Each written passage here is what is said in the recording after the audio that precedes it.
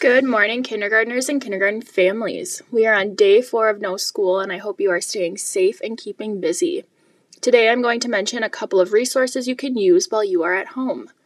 Mr. Orton, one of our 3rd grade teachers, set up a YouTube channel for teachers to post to. This is a great resource for students and families.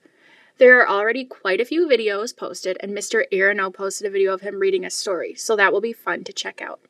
I will send a link to the channel in a Seesaw message. Another resource I want to mention is an app to go along with our guided reading curriculum. Families, you may have noticed a piece of paper called a skills card in the green folder you received. Kindergartners, you already know what this is, but families, these are skills that your child needs to practice and have mastered in order to move on to the next reading level.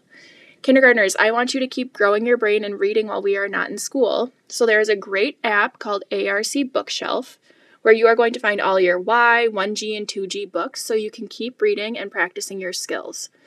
Families, I will send a letter on Seesaw with information about your child's reading level and how to download the app and log in. In tomorrow's episode, I will be reading a story, and we have a friend who is turning 6 years old. I miss you all, and I would love to get messages from you on Seesaw.